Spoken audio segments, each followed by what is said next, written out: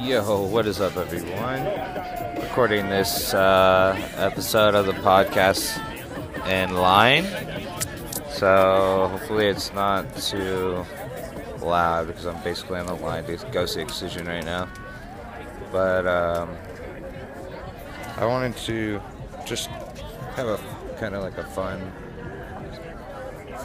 podcast today and just talk about the main man himself, Excision, and just give a quick review on my thoughts about Excision and the things he's doing right now. So let's get into it. So Excision was one of the first people that I saw, and it was actually the first show I was supposed to go to. It was supposed to be an Excision show, but something happened with the fire code or something, and the El Rey, the venue, didn't meet up to code, so I wasn't able to actually see him for my first event. But yeah, so you could come back. I'll be here. Yeah.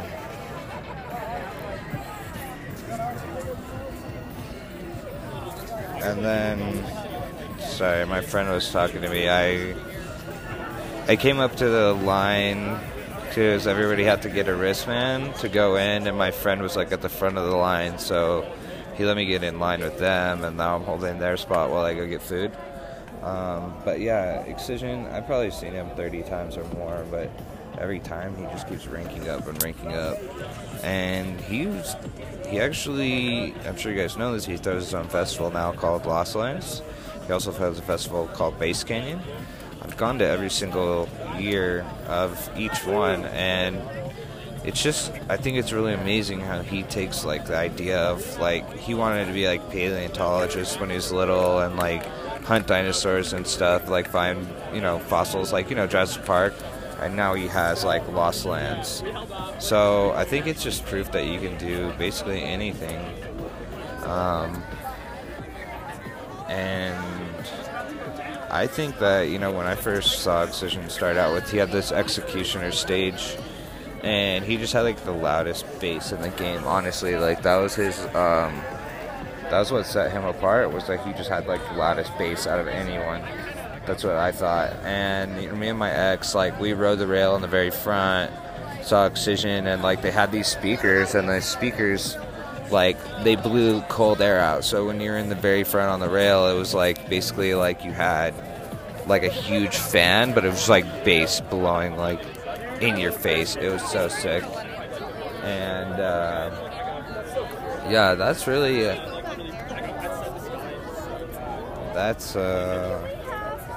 I really liked my first experience with Excision. Ever since then, we saw him at every festival we went to. It was always like the act to see, the act to catch. And really, he's grown really big. But I think, one of the ways he's grown so big is he's really connecting. He connects a lot of good DJs, not only himself, but he's a good connector. He's good at connecting the dots and finding like the right people, because whether it be like his artists or his merch or whatever, he always finds good people, and he's always got all his stuff is like really on point. So that takes some skills of connecting people, and I don't really know too much about his production as logistics and all that, but I know that they do a really good job, because compared to some of the other festivals I've been to, it has never been like a complete like shit show. So Excision is definitely in my top 5, probably top 2. Number 2 position right now. Zed's always probably going to hold that first position, but Excision, what he did last night with his Evolution tour was something else, right? His stage is like, I don't know who makes his freaking production. It must be like, I don't know, IMAX or some shit, because that shit's crazy. And he tells, I think every good DJ tells a story, and he really tells a good story in his visuals. From like, he starts off with like, there's like a robot going through the forest, and then it like brings you into like this whole scene, and then like at the end there was like you're flying through the clouds on the ship, and it was really cool. So I mean, that's not like the only time. Like every year it's different. So he just keeps stepping his game up and keeps evolving. His tour this year is actually called the Evolution. So I really think he is evolving, and I give him mad props. Not only is his music like always on point, his sets are over the top. His 2-hour set at Lost Lands this year was probably the best set I've ever seen in my entire life.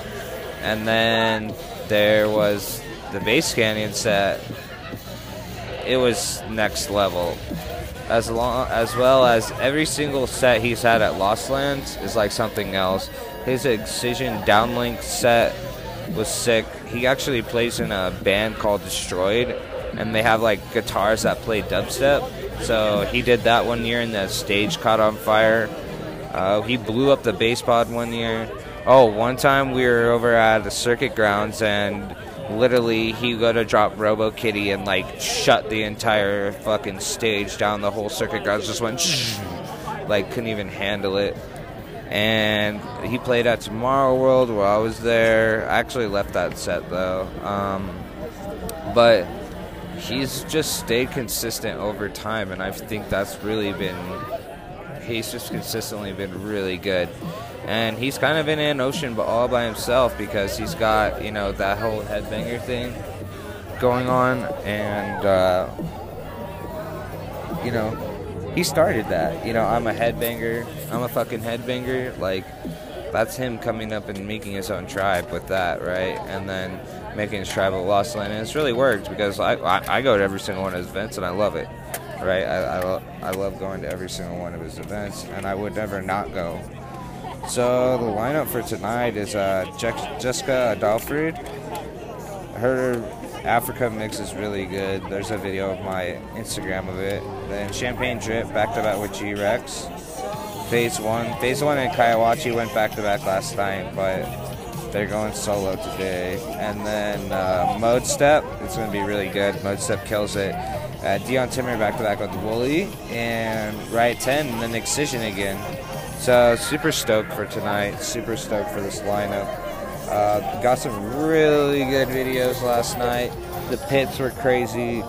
The thing about Colorado is like Colorado has like the best vibes. Like everybody's so chill. Like it's different in Cali. It's different everywhere else. Like Florida's chill, but like Colorado has the best vibes out of anywhere, I think.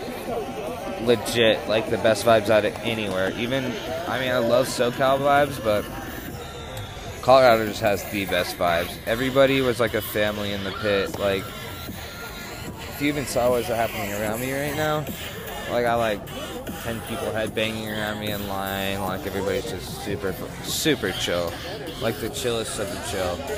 And you know, I respect that. I really respect that a lot.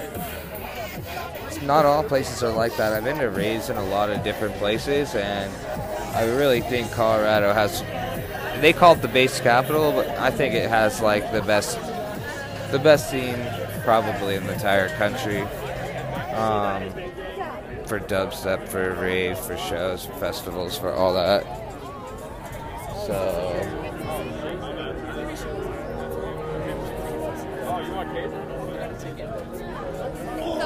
you're good.